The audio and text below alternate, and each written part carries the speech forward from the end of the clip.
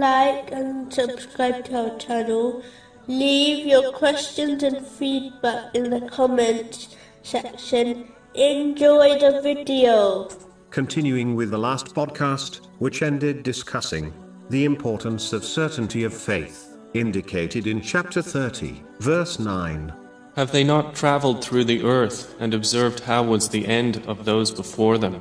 As confirmed in a narration found in Sunan Ibn Majah, number 224, gaining knowledge is a duty on all Muslims. One of the reasons for this is that it is best way one can strengthen their faith and belief in Islam.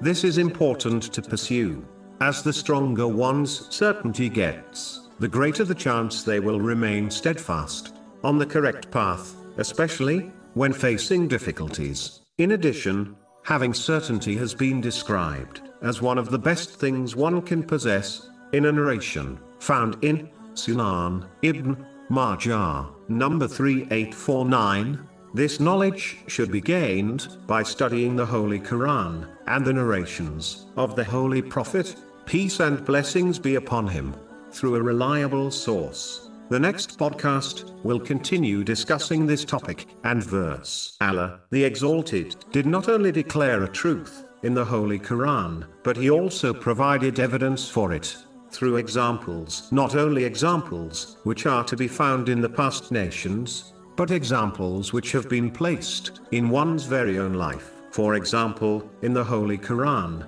Allah, the Exalted, advises that sometimes a person loves a thing, even though it will cause them trouble if they obtained it. Similarly, they might hate a thing, while there is much hidden good in it for them. Chapter 2, verse 216.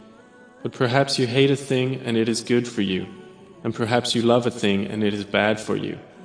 There are many examples of this truth throughout history. For example, some Muslims believed the Pact of Hudaybah, made with the non-Muslims of Mecca, would favor the non-Muslims of Mecca. Yet, history clearly shows that it favored Islam.